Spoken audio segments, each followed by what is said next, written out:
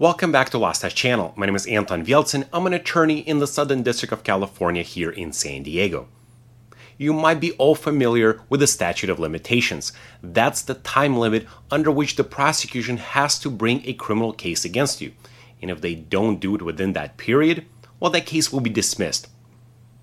But what about a situation where the prosecution brings an indictment, a warrant is issued, but the arresting agency does not act on the warrant, and instead you're arrested years later? Well, that is the case of Doggett versus United States, a Supreme Court case where an individual was arrested 8.5 years after the indictment was brought. He wasn't on the run, he was living in the United States and wasn't hiding from anyone. He argues that the case has to be dismissed for violation of the Sixth Amendment rights that give you a right for a speedy public trial. But before we go on, I want to thank you for watching me on YouTube, hitting that subscribe button, sharing my channel with your friends and family.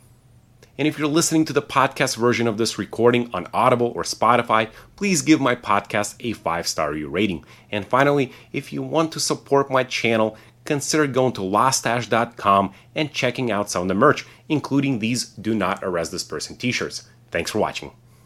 Quick message from Lost Dash. Are you charged with a crime? Or do you want to know your rights if stopped by police? Watch California attorney Anton Vieltsin discuss legal cases from the Supreme Court, Ninth Circuit, and California state courts on the Lost Dash YouTube page. Anton has handled hundreds of federal and state criminal cases, has an in-depth knowledge of the law, and has the best mustache ever. Subscribe to the Lost Dash YouTube page. That's LAWSTACHE. Today we'll be discussing a Supreme Court case, Doggett versus United States. The facts of the case are made for a movie. Here's what happens. In 1980, Mr. Mark Doggett was indicted in federal court on drug charges.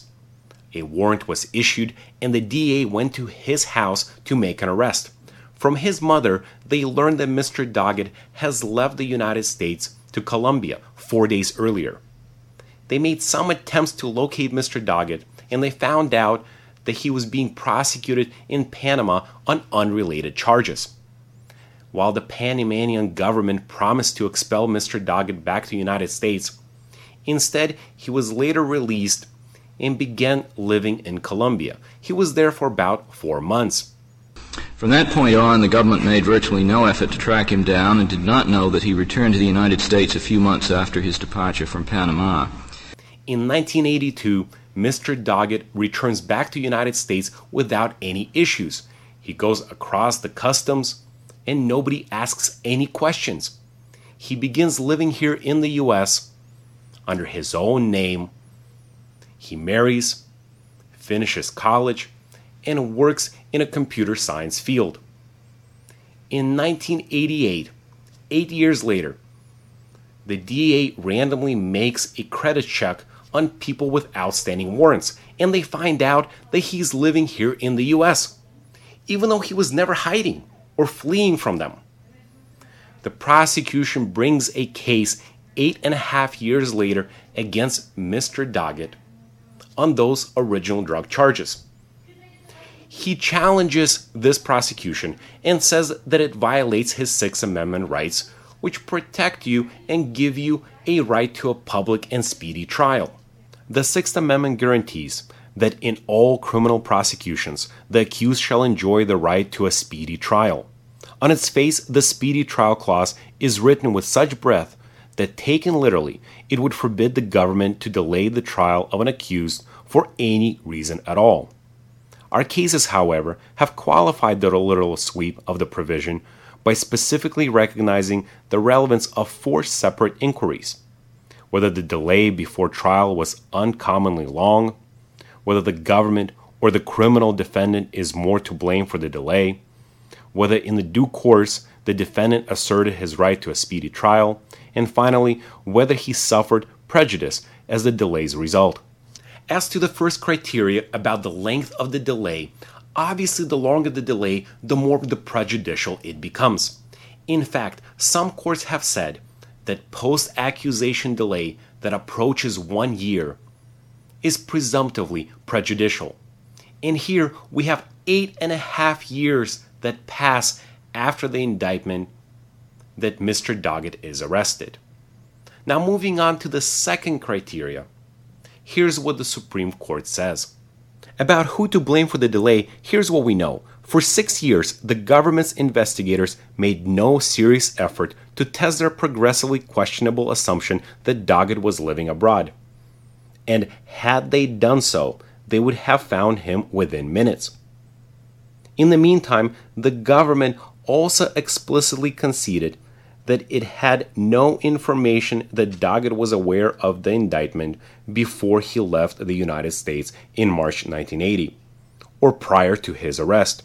His mother testified at the suppression hearing that she never told him, and Barnes and Riddle state that they did not have contact with him after their arrest. While one of the government's lawyers later expressed amazement that that particular stipulation is in the factual basis, he could not make it go away, and the trial and the appellate courts were entitled to accept the defense's unrebuttable and largely substantiated claim of Doggett's ignorance. Thus, Doggett is not to be taxed for invoking his speedy trial rights only after his arrest. Which leaves us with the final criterion where the government argues and questions how is this delay prejudicial to Mr. Doggett. First, the Supreme Court explains the different types of prejudice that can come from the delay. The Supreme Court has observed in their prior cases that unreasonable delay between a formal accusation and trial threatens to produce more than one sort of harm, including oppressive pretrial incarceration, anxiety and concern of the accused, and the possibility that the accused defense will be impaired by dimming memories and loss of exculpatory evidence. Of these forms of prejudice, the most serious is the last one, because the inability of the defendant to adequately prepare his case skews the fairness of the entire system. To be sure, time can tilt the case in either side, towards the defense or prosecution, and sometimes it is difficult to say who's going to have a winning hand because of the delay. The court also acknowledges that there's a difference between a diligent prosecution and a bad faith delay, but there's also that middle ground of negligence, which is what we have here. Nobody argues that there's some bad faith happening on the side of the prosecution. Instead, we're sure to see that the arresting agency and the prosecution were negligent in trying to find Mr. Doggett. They just simply believed that he was abroad without doing any sort of investigation.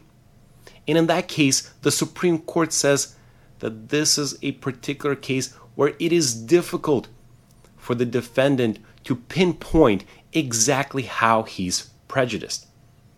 So instead, the Supreme Court says that when the delay is to such an extent where we have an 8.5-year delay, the defendant would almost always be unable to show the exact prejudice. And for that reason, the Supreme Court says that the case should still be dismissed for violation of the Sixth Amendment. And here's finally how the Supreme Court concludes. To be sure, to warrant granting relief, negligence unaccompanied by a particularized trial prejudice must have lasted longer than negligence demonstrably causing such prejudice. But even so, the government's egregious persistence in failing to prosecute Doggett is clearly sufficient. The lag between Doggett's indictment and arrest was 8.5 years, and he would have faced trial 6 years earlier than he did but for the government's unexcusable oversight. The portion of the delay attributable to the government's negligence far exceeds the threshold needed to state a speedy trial claim. Indeed, we have called shorter delay extraordinary. When the government's negligence thus caused delay 6 times as long as the generally sufficient to trigger judicial review, and when the presumption of prejudice, albeit unspecified, is neither extenuated and by the defendant's acquiescence, nor persuasively rebutted, the defendant is entitled to relief. We view the extraordinary length of Doggett's pretrial delay as sufficient to place his ability to mount a successful defense at trial in serious jeopardy. We hold that such presumptive prejudice is sufficient to carry a speedy trial claim when the government is at fault for negligently causing a delay of such extraordinary length. I hope you learned something about the speedy trial rights under the Sixth Amendment, and if you have a case where the warrant was lingering for whatever reason for some years and you were never arrested, ask your attorney how this case can be useful, or simply give me a call and I can help. And finally, if you enjoyed this video, please give it a thumbs up, subscribe to my channel, and share it with your friends and family. Also share it on Facebook and other platforms to make my channel grow. And if you're listening to the podcast version of this recording, give it a 5-star review rating. And finally, if you want to support my channel, consider going to loststash.com and checking out some of the merch, including these Do Not Arrest This Person t-shirts, hats, and other items. Thanks for watching.